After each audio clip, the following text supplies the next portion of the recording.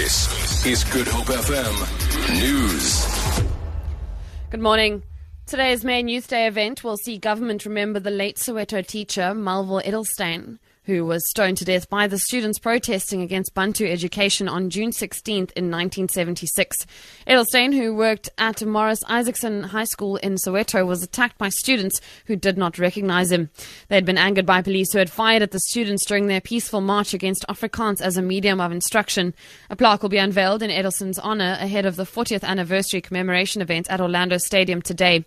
Edelstein's daughter, Janet Goldblatt, recalls what happened to her father, who was then 57.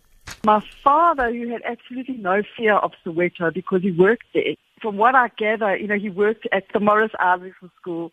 He worked with a lot of the students, giving them counsel, in charge of the social welfare, child welfare as well.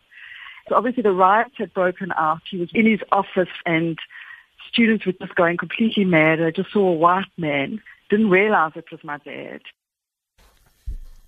Judge Thokozile Masipa will hand down Oscar Pistorius' sentence on the 6th of next month in the High Court in Pretoria.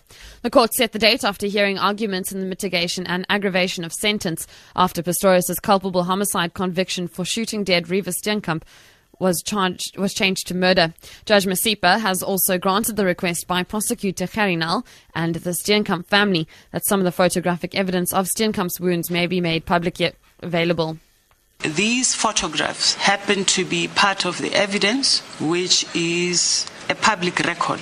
Initially, not to make the photographs public was to protect the integrity of the family of the deceased. If the family of the deceased now feel that protection is no longer necessary, it is not for me to interfere with that decision. The Theewaterskloof municipality has admitted that they are battling a massive housing backlog. This comes after angry Grabo community members blockaded the town's entrance after law enforcement agencies tried to demolish their homes illegally built on government land a few months ago. Some complaining that they have been on the housing waiting list for years. Theewaterskloof Mayor Chris Punt. In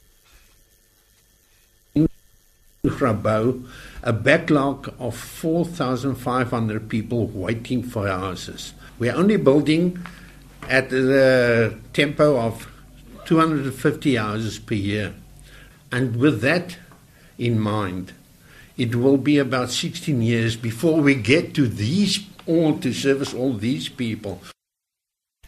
The Central Bank of Nigeria is to allow the local currency, the naira, to devalue from next week. The move is to make the country more attractive to investors. The BBC's Martin Patience has more. For months, Nigeria has been in the grips of a severe foreign currency shortage.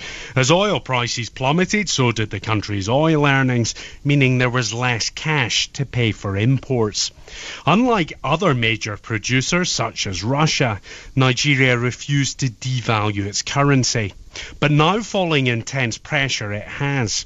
The move will be welcomed by businesses that were forced onto the black market in order to pay for imports of goods and equipment. For Good Hope FM News, I'm Vicky McCullum.